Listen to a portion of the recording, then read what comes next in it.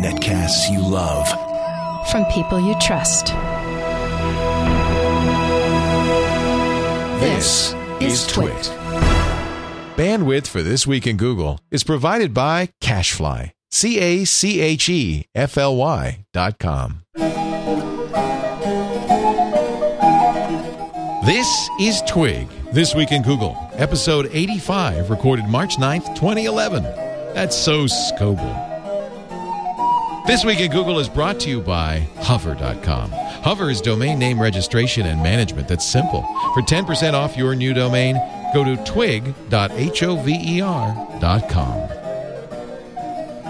It's time for Twig, This Week in Google and the cloud. You know, we cover Facebook and Twitter as well as Google. We just call it Twig because then people know what they're going to get, and Google's such a good brand name. And if we did This Week at Facebook, it would be Twiff, and nobody wants to say that. Joining us right now from San Diego, California, and her home, Gina Trapani, or her office, I'm not sure which. Hi, Gina. Hello. You heard from her bicycle lab? From my bicycle lab, exactly. How's it going? Going great. Somebody just told me Glee's been back for 3 weeks, and I didn't even know. What? No, there's a new episode last night, but the week before that there wasn't one. Oh. But I think I didn't know that they restarted, so I think I have at least a couple. Yeah, and you've got a Gwyneth episode to watch. So that's very exciting. This Week in Glee. I'm sorry. Did I say it was This Week in Google? It's This Week in Glee. Of course. Of course. Jeff Jarvis is also here. Man, he's sharp looking today. Look at that. You look like an undertaker. But you're going to interview. Hey. You're going to interview the fashion forward Marissa Meyer in about an hour. I have my Prada tie on. I'm sorry, I'm not in New York for that. Barney's warehouse sale. Cheap. And Tim Armstrong together on the same stage? Yep. Wow. Tim Armstrong, CEO of the new CEO of AOL. We get to talk about great things like the AOL way and Ariana's way and quality and content and fun stuff. Can people watch this event? Yes, they can. I gave you the URL. Now I got to figure out where the heck I have it here somewhere. This is the inauguration of your new Tau. What's it called? Tau Night Center. Tau Night Media. So if you go to dubs.journalism.cuny.edu/live. Again, journalism.cuny.edu/live. Good. Nice. You can watch. This is the inauguration. Starting at 7 ET. Yeah. This is the inauguration of this Center for Entrepreneurial Journalism. Not an oxymoron, damn it. What is it? It's journalists making their own jobs and making journalism sustainable. And you mean like Twit? Yeah, exactly. Like right, like what you do, Leo. Like this. Exactly. In fact, that reminds me, Leo, I've got to have you talk to the class. I'd love to. In your copious free time, we'll get you in on So site. you do a class on entrepreneurial journalism. We now have a whole certificate program where we have students here that are full-time for a semester just on this topic. I bet you there are a number of working journalists who want to go to this and take That's this. what we have now. We have returning professionals, read unemployed. Yeah. So we have 11 students from all over, Sri Lanka, Denmark, Rwanda, and Brooklyn. I remember when I talked a couple of years ago to the Online News Association, how interested, currently working, sometimes really big name currently working journalists were in this subject because A, people feel like newspapers are failing, and B, because they want to control their own stuff. That's what started me. It wasn't the lack of work. It was I wanted to control it. Yeah. And especially in our beat because frankly, we're so geeky and nerdy that no mainstream media enterprise wants anything to do with the kind of content that we do here. Speaking of which, let's talk about HTML5. Also joining us, Seth Ladd. He is a developer advocate at Google. And Gina, why don't you introduce Seth since you were the one who discovered him? I get the discovery fee. Yeah. Seth did a great tech talk at an event here in San Diego called Refresh about Chrome and HTML5, and it was a great presentation. And like I said, I ambushed him right afterwards and recruited him to be on Twig so that we could ask him questions about Chrome. And actually, this is perfect timing because Chrome 10 dropped today.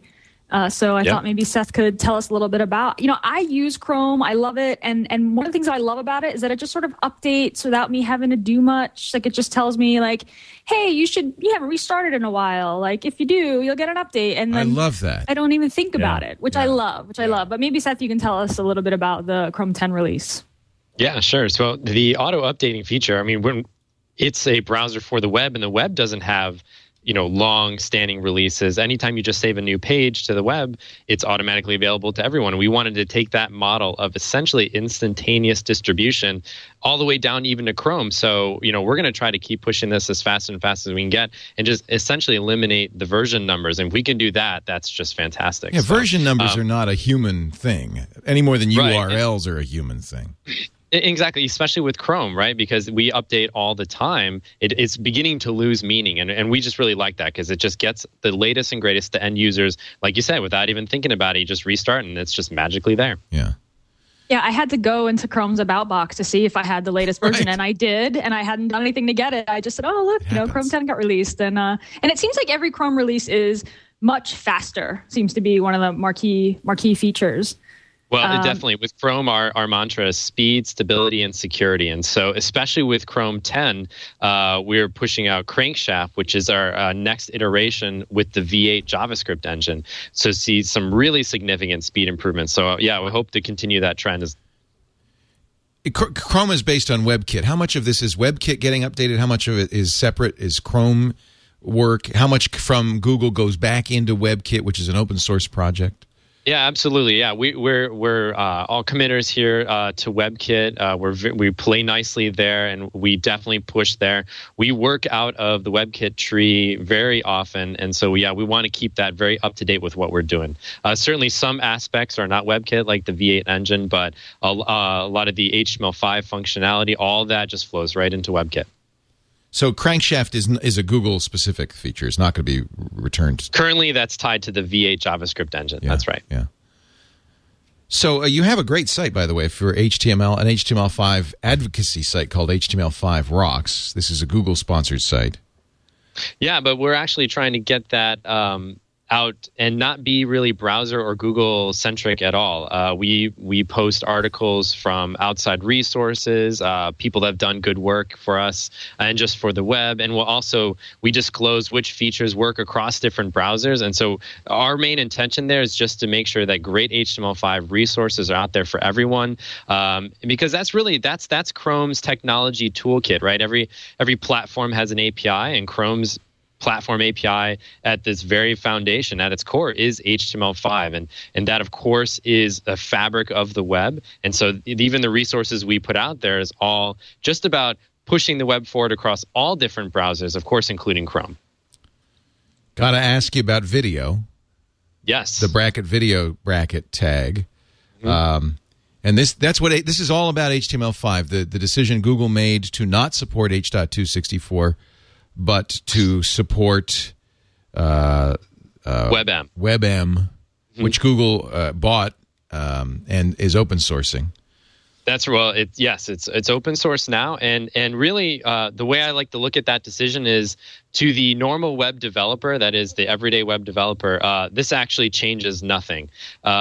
To get coverage with your video codecs, you're going to still need to encode to H.264 and WebM. So really, I mean, the impact to the web developer is minimum to none.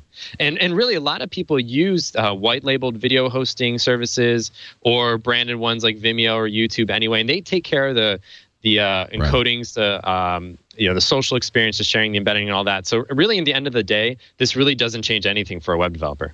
It just changes kind of what is official under the video tag in HTML5, right? Well, certainly, we hope that that the community eventually adopts an open source, high quality video codec, and we believe WebM to be that option. And so certainly we want to keep promoting that as the go-to option for video on the web. Yeah, and that's the option that Chrome supports, even if you don't put any plugins in. Absolutely, WebM comes built right in with Chrome. Although Flash comes with Chrome right now. Absolutely. Are we going to see that stop? Is that going to end? No, I don't think so. We're really pragmatic about that. I mean, we're bullish about HTML5. We definitely think this is the future of the web for numerous reasons. But in the end of the day, I mean, you have to look at what's on the web today. And a lot of that is great Flash content. And so it behooves us to ensure our users have a great experience. And so we build that Flash plugin right into Chrome. So we can also auto-update Flash for you, which is huge as well, because just like any other software, you want to make sure it's up to date with the latest. And so it's just one less thing users have to worry about for just a great kind of smooth web experience. And of course, that includes Flash. You also sandbox it. Part of Chrome 10. Yes, that is a very exciting feature. Yeah. Adobe, of course, announced its Flash to HTML5 converter. Does that exist out there? It is out there today. I believe my team's taking a look at it now. I think it comes with a lot of caveats, but we definitely think this is really exciting for web developers. Something that Adobe does very well, of course, is tooling support. And so we hope they continue to support HTML5 in the web going forward. And so this is a great first step. They do not. It's very specific. They do not support video. So they avoid that whole H.264 WebM Flash nexus. They just say, no, this isn't going to do video. But it is a lot of SVG support. SVG is HTML5's way of doing kind of animation. Is that right? Well, SVG stands for Scalable Vector Graphics. So that's a way to actually embed graphics like circles, rectangles, curves directly into your HTML page, right alongside your head tags and title tags and all that. It's interesting to compare that against another technology a lot of developers are familiar with, which is Canvas, which is your 2D bitmap drawing surface. So developers really have two options. They can work with high-level kind of blocks and circles right in their HTML page, or they can just draw bits to a surface, and a lot of animation work is actually happening there as well in Canvas. I get it. When you look at Chrome and the Chrome Web Store and all the capabilities that you get with HTML5, animation and graphics and offline use, Chrome really becomes a viable platform for releasing a desktop application. Like I built a command line task manager and an Android app, and we're having this open source. We're having this discussion on the mailing list. Like, hey, we want a desktop GUI for this. So what are some ways that we can build that? So the first one they came up with was Adobe Air, right? Because you want to write it once and have it run anywhere. So it was like, okay, Adobe Air, that can write, we can write that one way and I'll run it every platform. And then immediately somebody said, why not a Chrome app? And this is an app, I don't want to do any hosting. I want this to be like, all the data stored in Dropbox, and I just want this to be offline, in the browser, and then communicate with Dropbox and have it all done in HTML5. Is that Absolutely. and that is possible at this point, right? Like given the Chrome Web Store, you can package a web app into a desktop, it's files that get saved on your desktop, and which can do offline storage and maybe do some API calls to cloud sources, but not necessarily be a real website, right? Sure. So for those who don't know, Chrome Web Store is an open marketplace for great web apps and games. And it's a consumer-facing web store built right into Chrome. So you can find, utility, productivity, entertainment, news, and, of course, games. There's two ways to build apps for the Chrome Web Store. One is your traditional hosted web app, which is, like you're saying, you put it on a web server. It has a URL. Anyone can get to it. That's the very traditional one we're all familiar with. And then there's a second option, which is you're talking about, which is what we call a packaged app. A packaged app is a self-contained HTML5 app that you can just fully upload to the Chrome Web Store. And when someone installs it, they download that entire package, they run it locally, and you're right, no web servers involved. So in that model, it's a lot closer to a traditional software model, which is, you send down all the bits and you just run it locally. But there is a limit to the size of that. Right. I think that's a leftover from the extension days. So right now the size limit is 10 megs, but we heard a lot of strong feedback from our partners saying, we need more. And so we're definitely looking at addressing that very soon. It's interesting. I just installed on camera Super Mario Brothers, thinking that might be a package. It's not. It's a web page, and I know because I'm getting an ad for a pregnancy test right now. So, well, it's interesting when you install stuff from the Chrome Web Store. When I first looked at it, sort of as a tech reviewer, I thought this doesn't look too different than just sort of like glorified bookmarks. But actually, it's much different when you think about offline apps. It is a full on app store. So like this is a Flash. Store, this is a Android Flash market. game. Yeah, interesting. Seth, I have to ask you the question that I'm sure that everyone asks you, which is about Android and Chrome and how these two products are becoming platforms for app distribution and whether or not they compete with one another and how the teams interact at Google and how there are both. And is Chrome ever going to run fully, on Android? Certainly. So I think the best way to look at that right now is that Chrome is a great experience for your desktop, laptops, and netbooks, things with keyboards. And Android's a great experience for smaller form factor devices without keyboards. And right now, that's, I think, how the teams are looking at it. Things happen very organically. But for now, that's definitely, we're building an ecosystem for the web and platforms with keyboards. They're building an ecosystem for mobile. And of course, they have a browser on there as well. And so a lot of this HTML5 capability works on Android as well. And that's oftentimes how we talk about it to our partners. We say, build with HTML5. That's how you get across all these form factors, tablets, TVs even, of course, desktops, laptops, netbooks, phones. Across the board, HTML5 is probably the most ubiquitous technology toolkit out there. Hopefully it that lets helps. you play Centipede.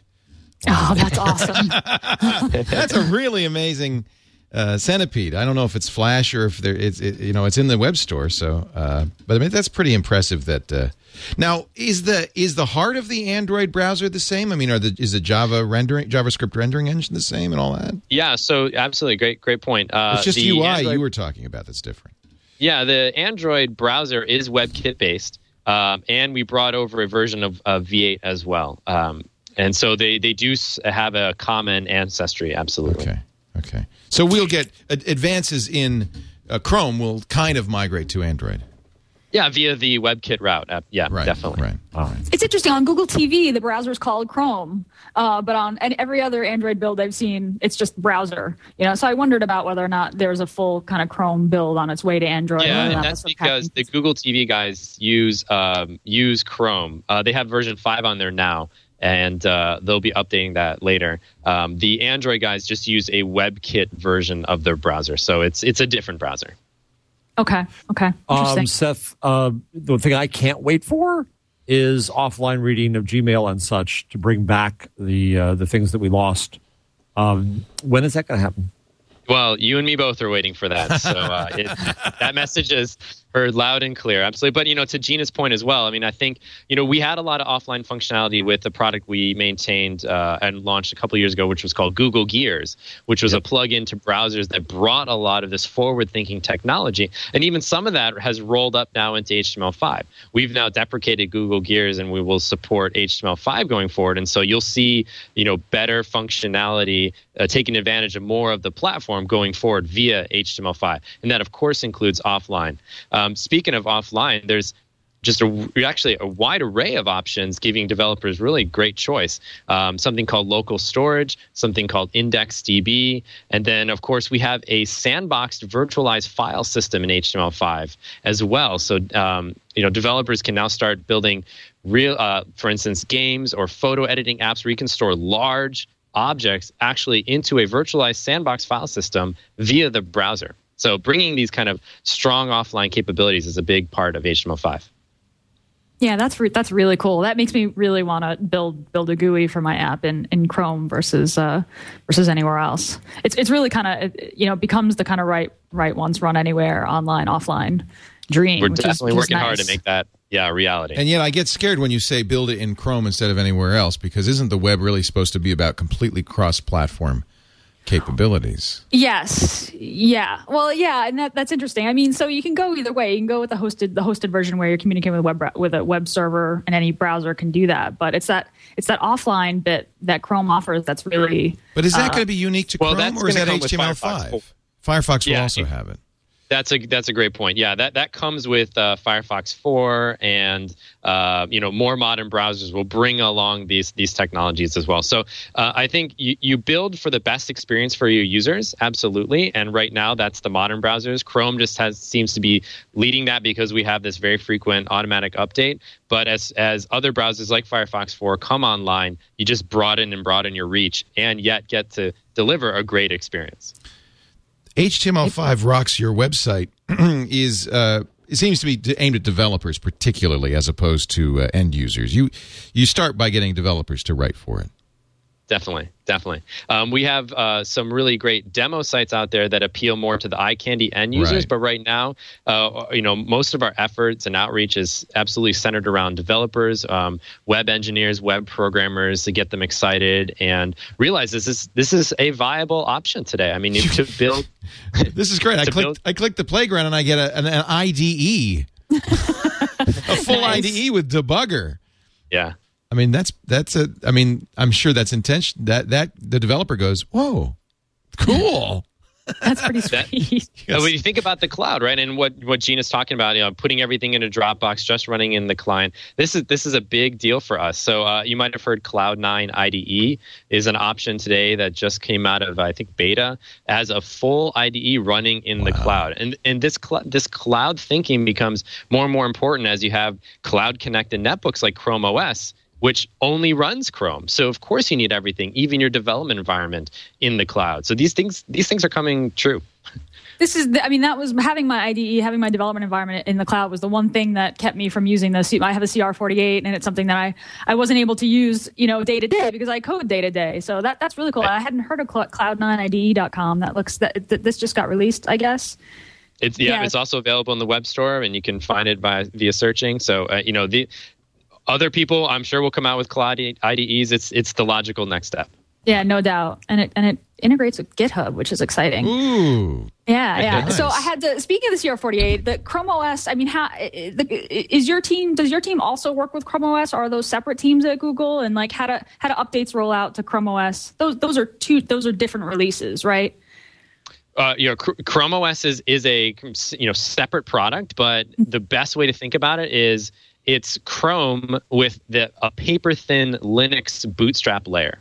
And so, yes, it's a separate product because it's built to run directly on netbooks, but the advice we give to our partners and developers is just build for Chrome, and you'll be successful on desktop, laptop, and now netbooks. And presumably compatible with other modern browsers as they come out. You're not doing Chrome-specific extensions. Oh, no, I'm sorry. Absolutely, yeah. When I say build for Chrome, I mean that's how you hit Chrome OS, or that's the way you think about Chrome OS. You build for Chrome, got it. Yeah, which is, modern HTML5 app. Right, absolutely. Right. Which is exciting because it means the universe for the CR48 and Chrome OS. Now, the guy running Chrome OS is departed for Facebook, has he not? Isn't that where he went? Oh, I think I read something. Unfortunately, I can't comment on that. I just don't know the details there. Yeah, okay. So, but as far as you're concerned, Chrome OS is alive and kicking. It's a part of the Chrome ecosystem that we're building. Yeah, definitely. Good. I bookmarked a couple of sites during your talk. One was the HTML5rocks.com. Another is HTML5boilerplate.com, which looks like a pretty good template to use. And another one is caniuse.com, which gives you kind of a rundown of what browsers support what HTML5 capabilities. So as you're developing, like Seth said, you develop you develop HTML5 capabilities, but then you can gracefully degrade for browsers that maybe haven't caught up yet.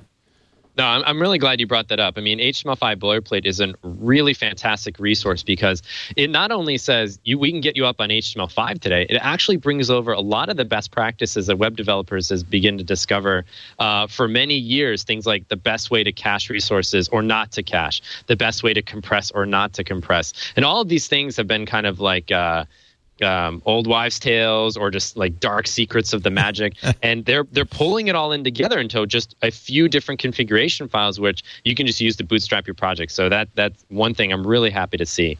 But I'm really glad you mentioned to hear you say gracefully degrade, because I think that's the right way to approach HTML5 development. You really want to start to deliver the best possible experience. And the way to do that, of course, is to implement and utilize all these great HTML5 features like Canvas and CSS3, 3D transforms, the file system APIs, the history management API, et cetera, et cetera. And these are going to give you essentially a native app feel. But of course, you want reach, right? That's why you go to the web. So you build for the best experience, that which generates revenue and excitement and eyeballs. But then because all of these specs are written, understanding that it's a global, worldwide open spec, you can gracefully degrade and provide a subset. Unless you're using IE6, as I'm showing here. Comparison between IE6 in pink and Chrome 10 in green. Well, IE6. Even Microsoft now has is saying, apologized. Yeah, we talked about that site that says stop using IE6 from Microsoft. That must crack you up. It's actually kind of exciting, Seth. It seems like there's some real momentum building behind HTML5. And I think finally, it's as my son Jake says, it's the kind of the Prince spaghetti sauce. Oh, it's in there. That'll solve it. HTML5 would do that with every problem that came up. We got to get on with it and do it. Right. Well, you can look at some of the game industry there, I think, is pushing hard on HTML5. I mean, Disney's recent acquisition of the game engine, I believe it's Rocket Pack or Rocket Engine there. Zynga is exploring HTML5. Facebook, of course, is investing in HTML5.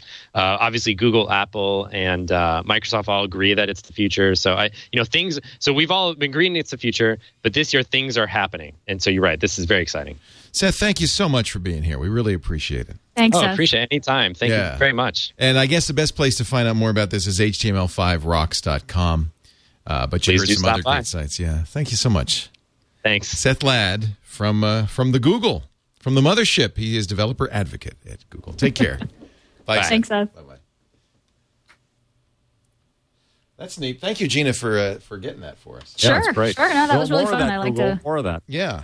Yeah, it does feel encouraging that there is some momentum and things are actually happening. And I stopped using any other browser but Chrome quite a while ago. It's just so much better. I know, and I love Firefox, but when there was a new Firefox release, it was like a big deal. You download it, the extensions wouldn't be compatible with Chrome. It just happens in the background. You just don't think about it as much. It's just got so many great features. So they've learned. I think that's an important point just going forward. Is more. I had lunch today with the CTO at Adobe, Kevin Lynch, and he was talking about Adobe moving over more and more and more to cloud stuff. And you get to that point where applications can become more fluid. This whole idea of another version does become silly. Right.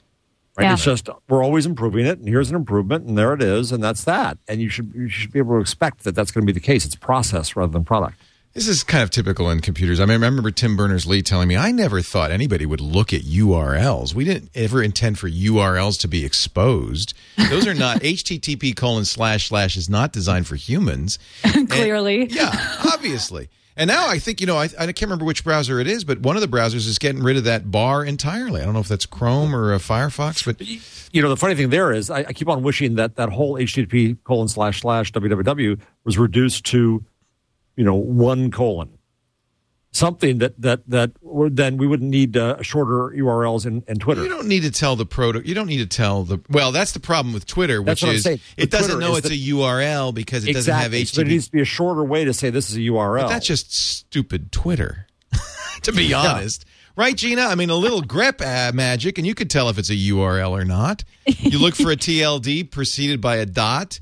You look for slashes. You can, and maybe even you could even check to see if there's a website there and see if it has malware. Not so hard to do. Okay, so we get Twitter to fix, not the whole internet. Yes. Good idea. You don't have to fix the internet; just fix Twitter. But that's exactly what happens, and that's I'm sure why URLs got exposed in the first place. Is Mosaic and then Netscape did, and it didn't matter what Tim Berners-Lee thought; it mattered what people did, and that became how it was done. Unfortunately.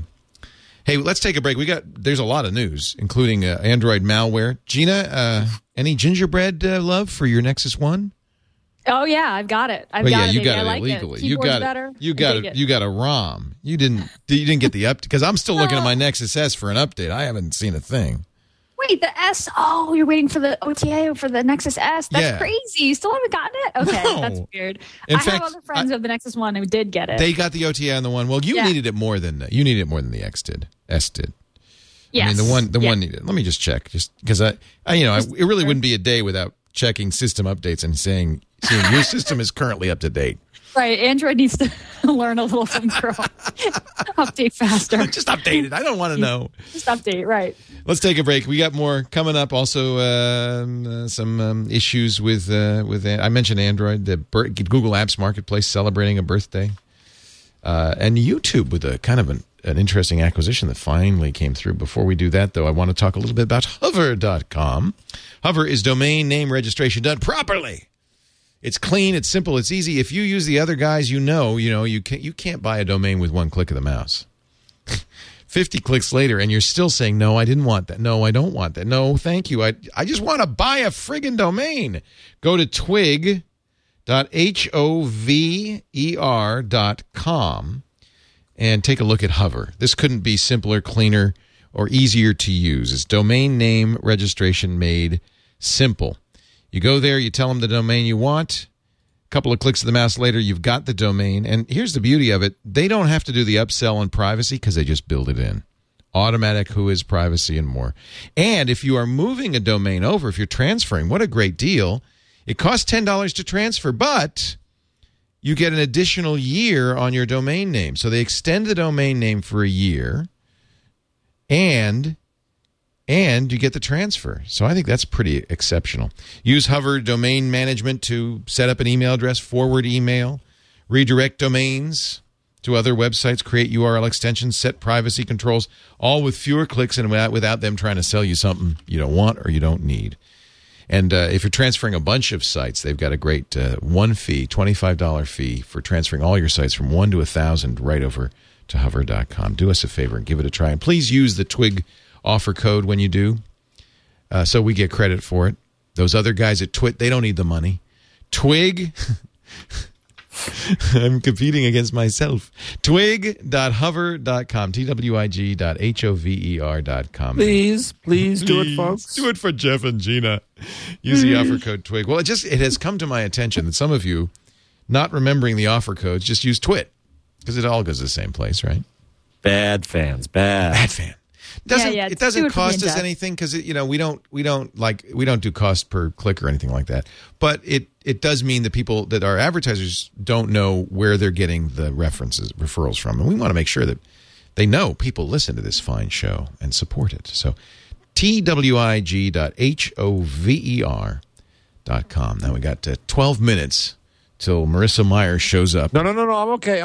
We can go to like 5:15 or something. No. I don't want to be the guy who made you late. I just didn't, Leo. I know you now. Yes, you've learned. If I didn't say this, we would start at 6. You're absolutely right. I know you and I love you, Leo. But yeah, we have to do that thing where you set the alarm 15 minutes early to try to trick yourself into. That doesn't work because I know I'm tricking myself. You run on a California clock. Yeah, that's true. Gina, I don't know what your problem is. On timing. He's New York time. Come on. I'm always late. So in New York, I was always late. In California, I kind of sort of make it on time because it's 3 hours later. I showed up. We had a doctor's appointment at 8:30. Showed up at 8:42. They said, yeah, that's fine. We expect that. It's California. Hey, don't be late for our event at South by Southwest. We're going to be down there this weekend. Everybody, I look forward to this. This is my second time. I never went before. I know, Gina, you've been since almost the beginning, and everybody always said, you got to go to South by, and now I understand why. It's just a freaking party. It is. I'm really looking forward to it. I don't know what I was thinking considering not going. I'm really excited about this weekend. Well, when you get there, make sure you get our Get Glue sticker. I think if you watch a Twit show and you use Get Glue now, you'll get our limited edition Twit South by Southwest sticker from Get Glue. And then come to Momo's Sunday. This Sunday, we're going to be there from 1 till...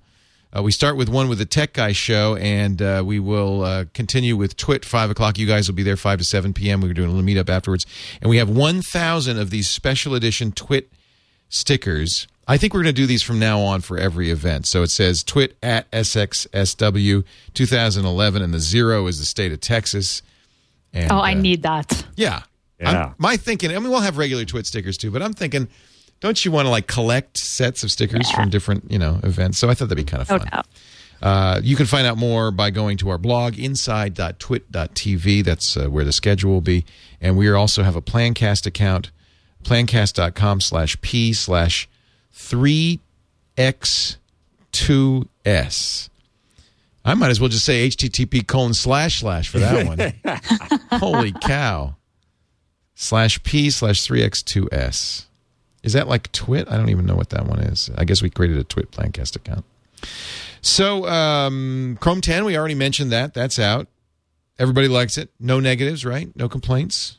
Oh, working for me. It's faster, sandboxed. I love the sandboxing. That's key. That's critical. I mean, that's really critical. Instant mobile previews are now available on Android and iOS. Yeah, these are really cool. So there's a little magnifying glass next to search results on Google.com on your phone, and you tap on it, and you can just sort of swipe through screenshots of the site, which is neat. I'm not sure.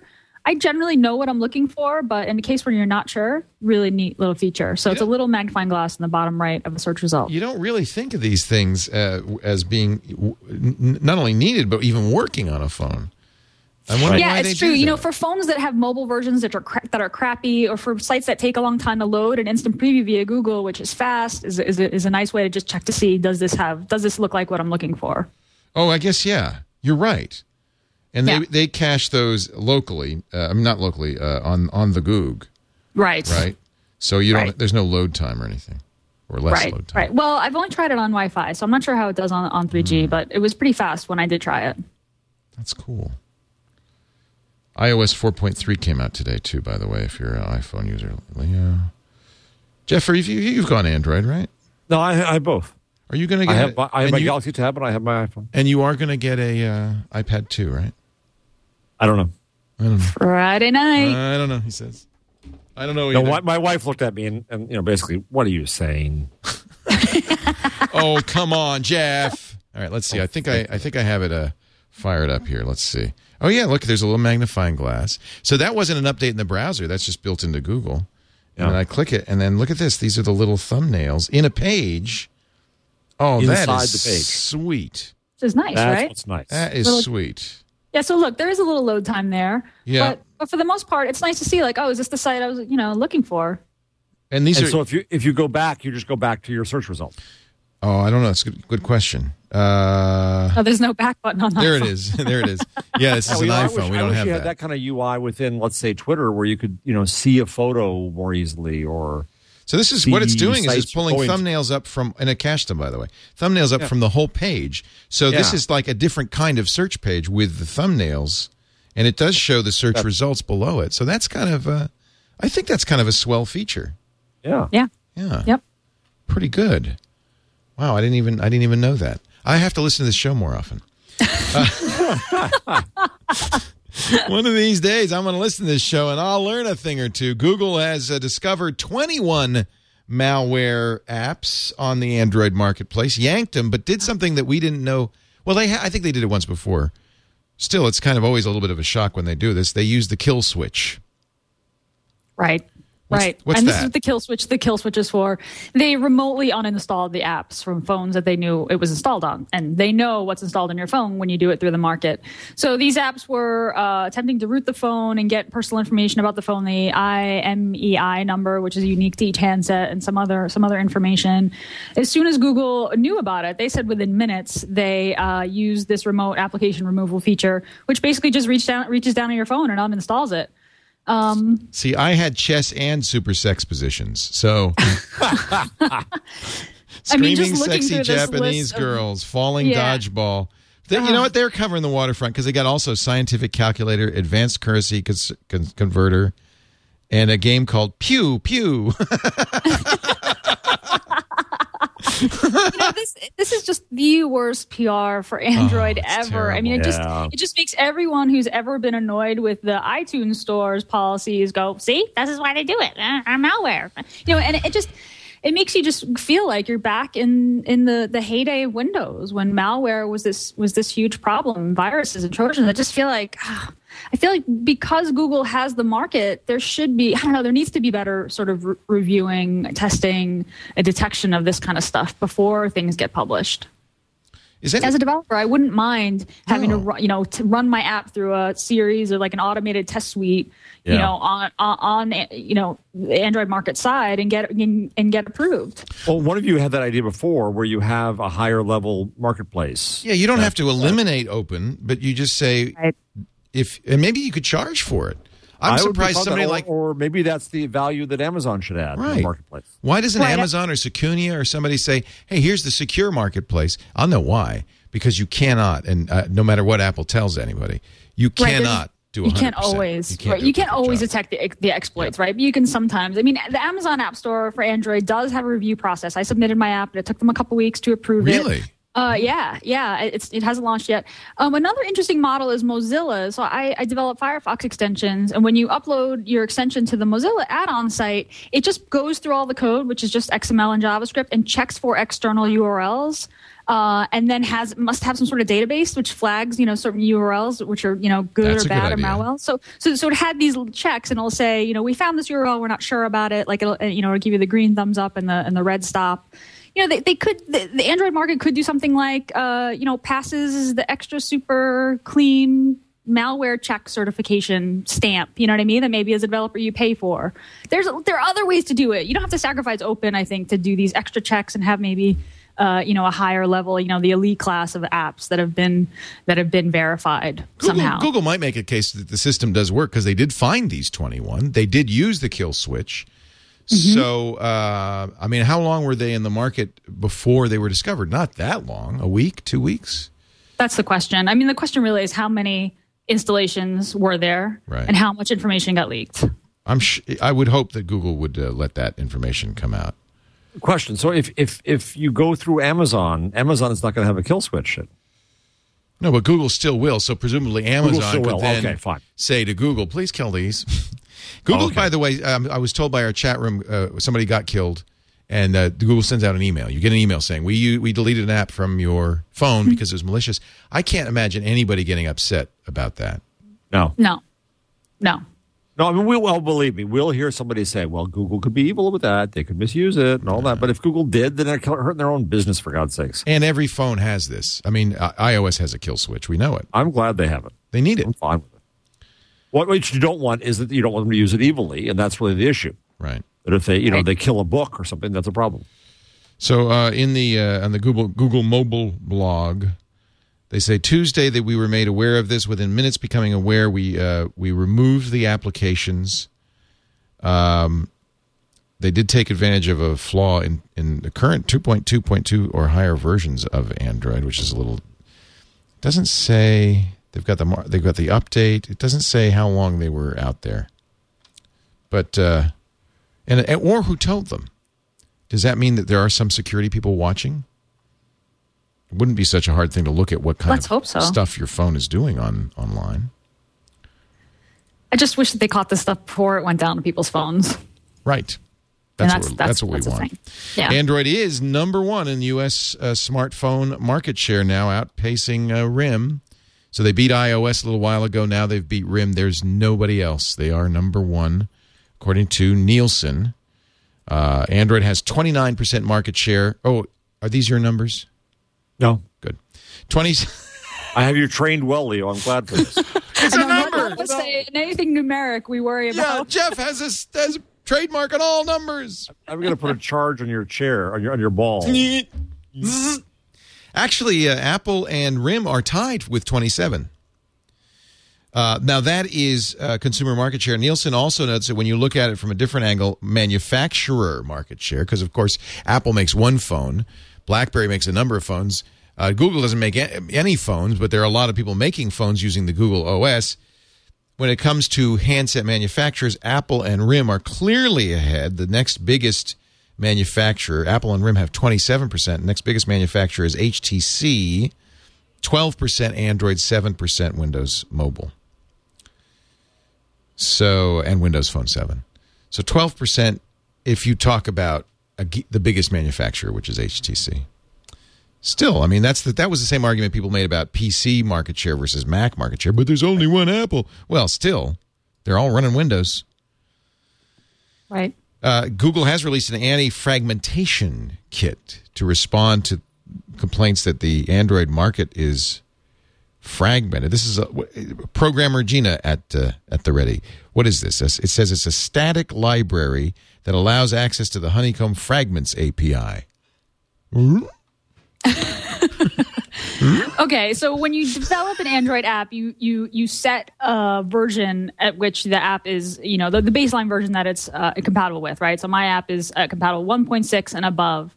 But what you don't want to do is you don't want that to mean that you don't have access to only the features that are available to later versions. So I have not tried out this static library, but it sounds like this library lets developers take advantage of the stuff available in Honeycomb, that Fragments library that lets you create panels that arrange themselves in different ways on a larger screen in their app without sacrificing earlier compatibility with earlier versions. I always wondered why they didn't do that, because it seems like it'd be possible to write an app that automatically kind of senses because unfortunately there's a big variety in screen resolution in real estate, but right. it would sense that and kind of rearrange itself elastically. Right. Isn't that what Adobe Air does? Yes, right. Right. Yeah, I mean that's what a web browser does. It lays out a page depending on the viewport size. Right. And so the new static library allows access to Honeycomb Fragments API, which lets developers produce resolution-independent apps on any device running Android 1.6 or better. So from diminutive Pago phones to 10.1 tablets. So this is just a way to lay out your app so that it shows up well, and no matter what the screen size is. Easy fix. And in response to Steve Jobs last week saying there's only 100 Honeycomb apps. And I thought that was that's kind of not fair, because yes, there's 100 apps written for that size tablet, but there's hundreds of thousands of apps written for all Android. And have you looked at, I remember when I had the Galaxy Tab, even apps that weren't written for a 7-inch screen for the most part looked fine. They look great. They look wonderful. Yeah, I really hardly ever notice. Yeah, if you use layouts well in your app, it would just size up to the screen. And that's just sort of the nature of the layout, the way that you do layouts in Android. My app worked fine on Honeycomb. I mean, there's a lot of extra, white space. When I do rewrite it for Honeycomb, I'll take advantage of the fact that I could fit another panel, but it totally works. I mean, look, Steve has a point. When the first iPad came out, one of my arguments against buying it was none of the apps have been written for this large screen yet. Right. So, I mean, I think that's a reasonable argument to make. Well, it's a little different in iOS, because on iOS, what happens if you have an iPhone app, it's tiny and you could double it. It doesn't. Right. There is no resizing at all. Right. And so Android handles it, I think, better and differently. So there's a big difference between there aren't native iPad apps and there aren't native tablet apps for Android. That's a big difference. Yeah, I think you're right. I think the fact that the way that Android layout views in Android just expands naturally because handsets have different size screens to begin with, unlike the iPhone, that things did expand to fill Honeycomb well. So Steve's argument is not as strong as maybe the initial argument with the iPad. Right. But I do hope to see a lot of really good apps kind of expand to fill that Honeycomb screen. But things like Angry Birds are fantastic on Honeycomb, right? You're not going to change anything. You're not going to add panels or anything, And do you get glitches with the graphics, like jaggies, artifacting or aliasing, or the fonts, or do fonts scale nicely and graphics scale nicely? Do you have those issues? From what I saw on the emulator and the 10 or 20 minutes I spent with the app itself, everything looks great. It scales up. So Android gives you, so when you create your graphics for Android, there's a low, SVG medium, and high resolution. You provide assets for high resolution and smaller resolution. I see. So they are bitmapped assets. Yeah. Although I imagine there's also vector graphics. That's where SVG would be great. And I imagine the fonts. Do the fonts scale in To-Do Text? Do the fonts scale so that they don't look jaggy, do they? No, not at all. They look great. They're anti-aliased. Mm-hmm. So I think that's a little misleading to say there's only 100 apps. There's hundreds of thousands of apps that work fine and look fine, but there's only 100 apps that are written specifically for that screen size. But I don't expect you to see a lot of apps written for that screen size, because then that leaves out the rest of the market. Turn it back around. That's the limitation of iOS, is that Steve does make you rewrite them. Yeah. Write these complicated double things, and on Android it just works. Not to sound like a fanboy, but well, I think it's important. Love that. People yell at me because I was critical of Steve's 3 big lies at the event, and look, if he lies, he lies. It doesn't mean I'm a Google fanboy. When Google lies, I get upset too. If somebody's lying to you, and it is not our job to represent companies. We are here to represent end users. If a company's lying to you, you deserve to know that. oh, he's attacking my team. I wish people would stop thinking of it as a team sport. It's not team. Me too. And if you're on a team, you're on the human team, not the you're the Apple team or the Google team. You're on the consumer team. You're not on the big company team. Right. You're on the consumer team. Remember which team you are on, friends. I don't forget. Team Leo. Well, no, you're not on my team either. I don't want a team. Team Twig? Yeah, Twig is good. Team Twig, I'll go for that. New Google Maps navigation, the beta version, will route traffic, something that GPSs have done for some time. But, hey, it's free. I didn't even know that. I've never used GPS. I've only used Google. A lot of GPSs will do this, and I think that's a nice feature. I've seen it on some of the GPS software on iOS as well. Where do they get their traffic information? Where does Google get that information? That's what I'm wondering about. There's basically a monopoly now. Metro traffic and shadow traffic. They own the same people who do it for radio are doing it for computers.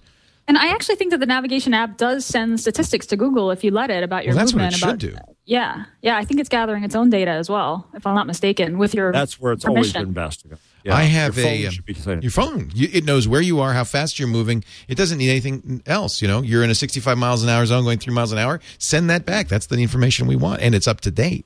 Mm-hmm. You can date stamp it, and that's. Yep. I mean, I had a little Dash GPS. They went out of business, but it was really a cool idea. All the Dash users were sending information back to Dash, and saying, so you had a very up to date traffic information. The problem is nobody bought it, so there was 4 of us. In 1995, I tried to convince Metro Traffic and Shadow to do a very manual version of this, where it would be a data for data marketplace that you'd call in and report.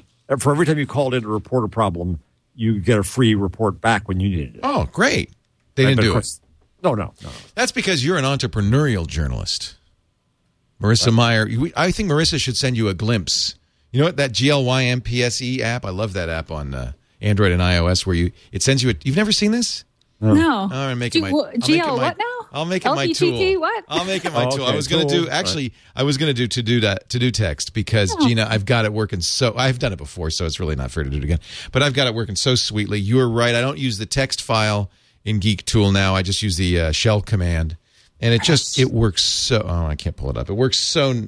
I got my thing down, but it works so nicely. And I use Quicksilver to automatically with a few keystrokes send it new to do stuff. It's always on my desktop of all my computers.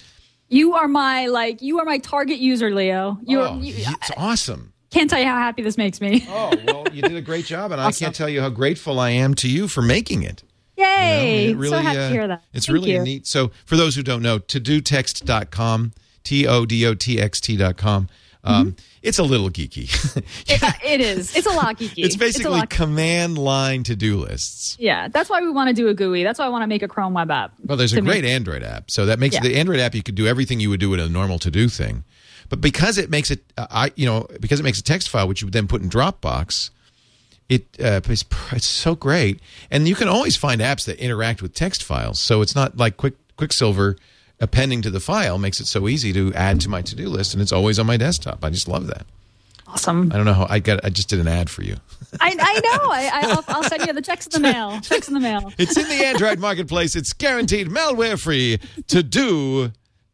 What do you call it in the Android marketplace? To-do.text-touch. To-do.text-touch. I know it's a terrible name. I'm not good at names. It's clearly an engineer name. Branding help, Gina. But just so you know, I'm not making it up. There it is, right there, right on the front page of my Nexus S.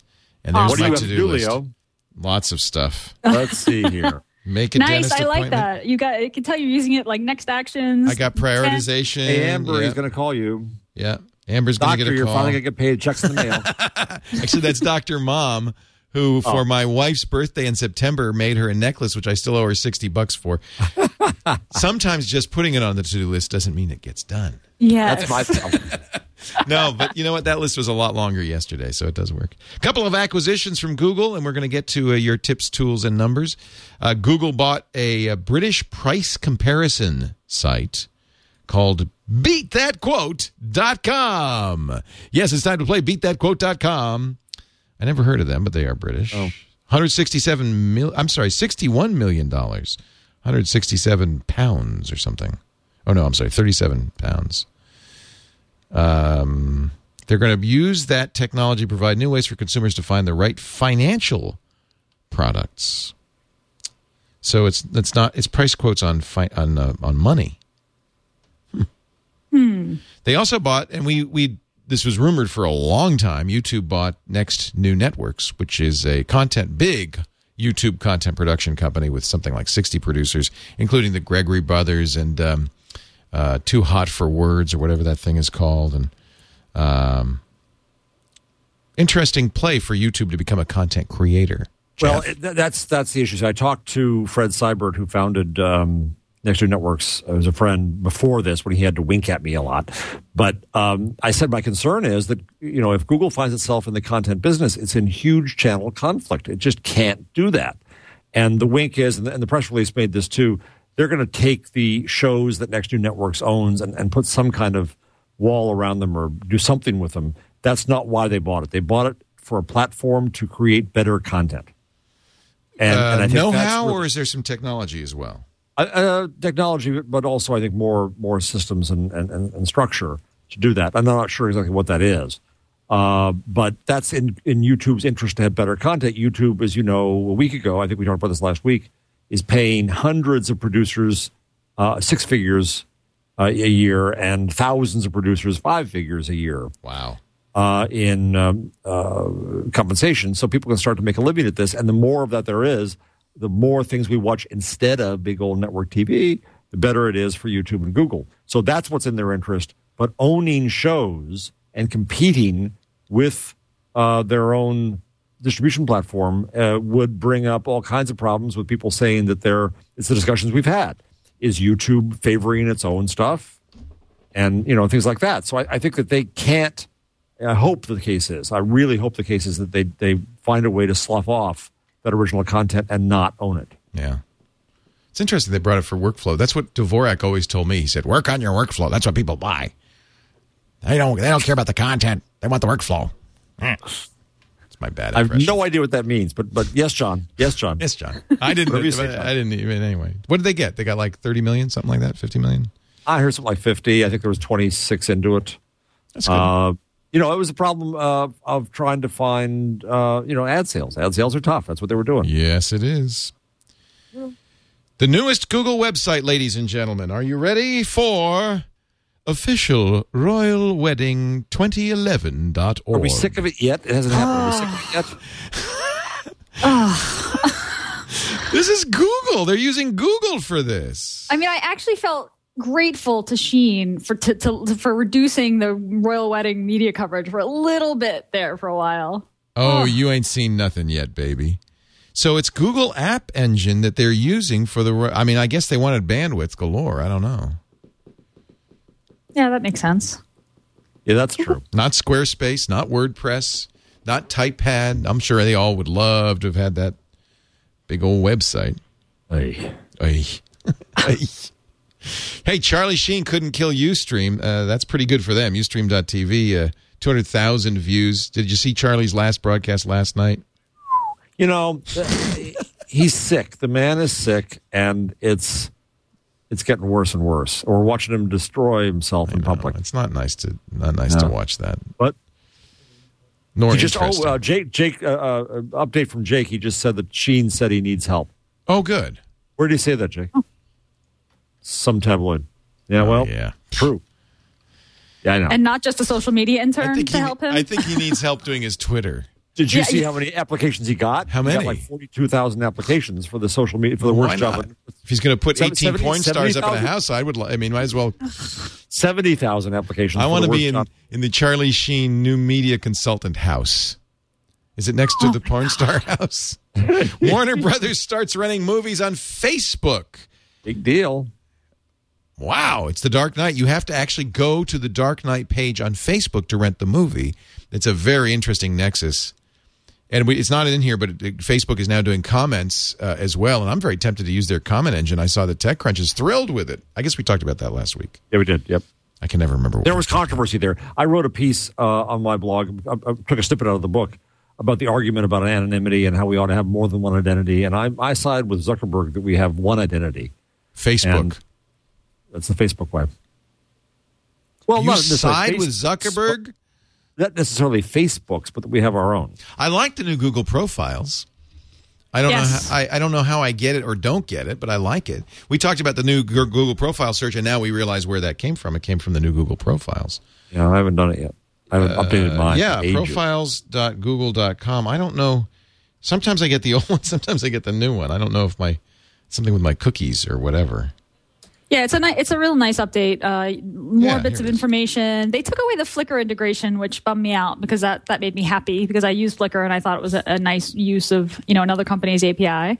But that said, the layout is really nice. More questions, more links. But don't you think it's a little bit Facebooky? For instance, here when you change your information, you could put location, birthday, relationship, and gender under your picture. Ooh. Yes, it is definitely. That's Facebooky, isn't it? It is very Facebooky. Yeah. And I had a long rant about those drop downs. Yeah. I'll spare if you Larry all, Page creates a page for his dog, then we know that it's a war. Right. Buzz is still on here, although you can finally turn off the Buzz tab. Let's not show my personal information. You can choose the pictures here finally, at least a little bit more granularly than you could before. You can manage those photos a little bit better.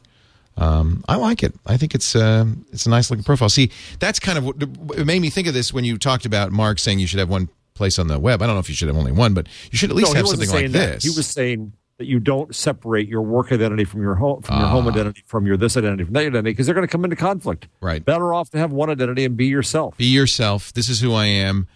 Yep. I'm CEO, bitch. And he lives that, actually. That's for those who think I was unnecessarily profane, that actually was his business card. I don't know if it still is. Gizmo 5, just an update, shutting down April 3rd. You can transfer your credits to Google Voice. Google bought Gizmo and finally has dropped the other shoe on their head. I think we should get to our tool number and tip. I know you've got to get going to see Marissa I appreciate that. and Tim. Okay. And we'll find out more about Kevin Lynch and your lunch with him and Marissa and Tim next week. How about that? That's good. Gina Trapani, your tool or tip of the week. Gmail added a new feature in Labs called Smart Labels. So I think this is kind of like a way to jumpstart folks who aren't using filters and labels very much. If you enable Smart Labels in your Gmail account, the Labs link, it automatically creates categories for bulk there's actually 3 labels: bulk, notification, and forum messages. And these are just filters that look to see, is this just a newsletter or subscription? Is this a mailing list subscription? Kind of promotional email, and filters them into those labels automatically. I like that. I needed that.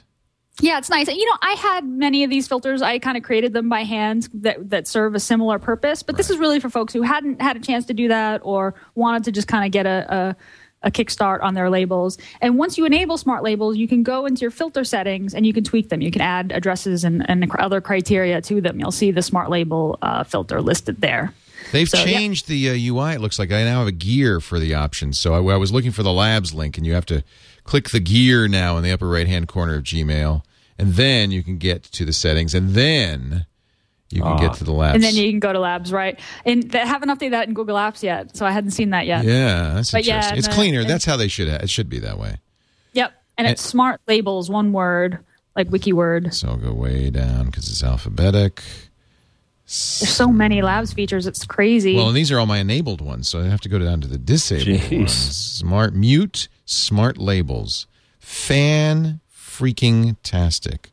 Turning on now. Saving changes now. Good tip. Thank you, Gina. Yeah, sure. Jeff, your number of the week. Well, the obvious one is Fortune's most admired companies, Apple, Google, 1, 2.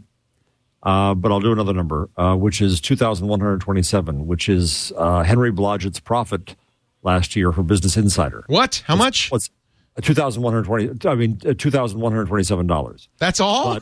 But he made a profit, and as he said, it's better than not having $2,127. Made a lot more jiggering the stock market. And you said it, I didn't. I probably shouldn't say that. I don't know anything. I know nothing. No, what Henry did that I liked is he went ahead and released his financials, put them right out there. So he made about $4.5 million in ad revenue. And do you think that's high or low for what he has? $4.5 million is about right, I would say. Yeah, I'd say that's right where we are. We're right in that area. Yeah, and he's investing in the business, and you're just as transparent as Henry is. You're putting that out. I think that's great. So he reinvests. So it wasn't that he didn't have revenue; it's just that he didn't take anything out of it. he invested back in the business. Yeah. That's somebody told me that. You should always tell people you made $5 profit. Yeah. Because your salary is part of the cost. Right. Well, you're also telling the IRS that. Yeah. Yeah. I always, at the end of the year, I got $5 left in my pocket. Won't mention the savings account in Zurich. I guess it's okay to say that because I see that he is still is banned from the securities industry. Yes, he is. He's found and he's nice open niche. about that. Somebody asked him about it, he'll talk about it. That's what happened. Yeah. And my tool of the week, I already forgot it. Gina, remind him. It was GTGL something. Glimpse. Oh, thank you. So we're on our way to South by Southwest, right? And John Slanina is driving the van. He left on Monday. So how do we know where John is? Well, he glimpsed us. This is available on Android and iPhone. When I was late for our Google appointment, I sent a text message to Karen Wickery that linked to this map. Now she can see where I am in real time. In fact, let me zoom in. She probably could know it anyway, Leo, because she's at Google. Well, she probably knows everything, doesn't she? But let me... She's tracking you anyway. But this is a cool way to share. It looks like by the way, for one thing, we know that he took a tour of Carlsbad Caverns. There's a little detour on there. But you see that? See that? It's so funny. You see that in real time. So if you're in real time, you can actually see how fast he's going. There's the detour. He's coming back now. That's going to freak people out. He's going 54 miles an hour. And so he's coming back on the Carlsbad Cavern Highway. That's so funny. So this is in real time. You said how long the glimpse will last for. If you're late a lot, as I am, as you know, you just send people a glimpse. It's a text message. Then they have a live real-time map that will tell them exactly where you are at all times. Now what you want is tie that with Street View so you can see what he's seeing. Oh, wouldn't that be cool? This is such a neat product. I just think it's so cool. GLY. There is something mesmerizing about it, isn't there? I first discovered it when Robert Scoble was late for Twit, and he sent me a glimpse, and we watched him arrive. I watched him pull up out front. That's so Scoble. I guess that's so Scoble. GLYMPSE.com. We'll be in Austin this weekend. Can't believe it. Can't wait. Jeff and Gina and I, and we'll see you Sunday afternoon about 5 o'clock on the stage at Momo's. Please come early. For the week. We'll be there. You can be there at 4:30. Well, I'm not talking about you. You guys get with it whenever you want, but if you're going to be in the audience, there's only room for 500. And I have a feeling we'll fill up fast, so come early. Doors open at 1. That's going to be some party. Yeah! Yeehaw! Thanks for joining us. We'll see you next time on Twig.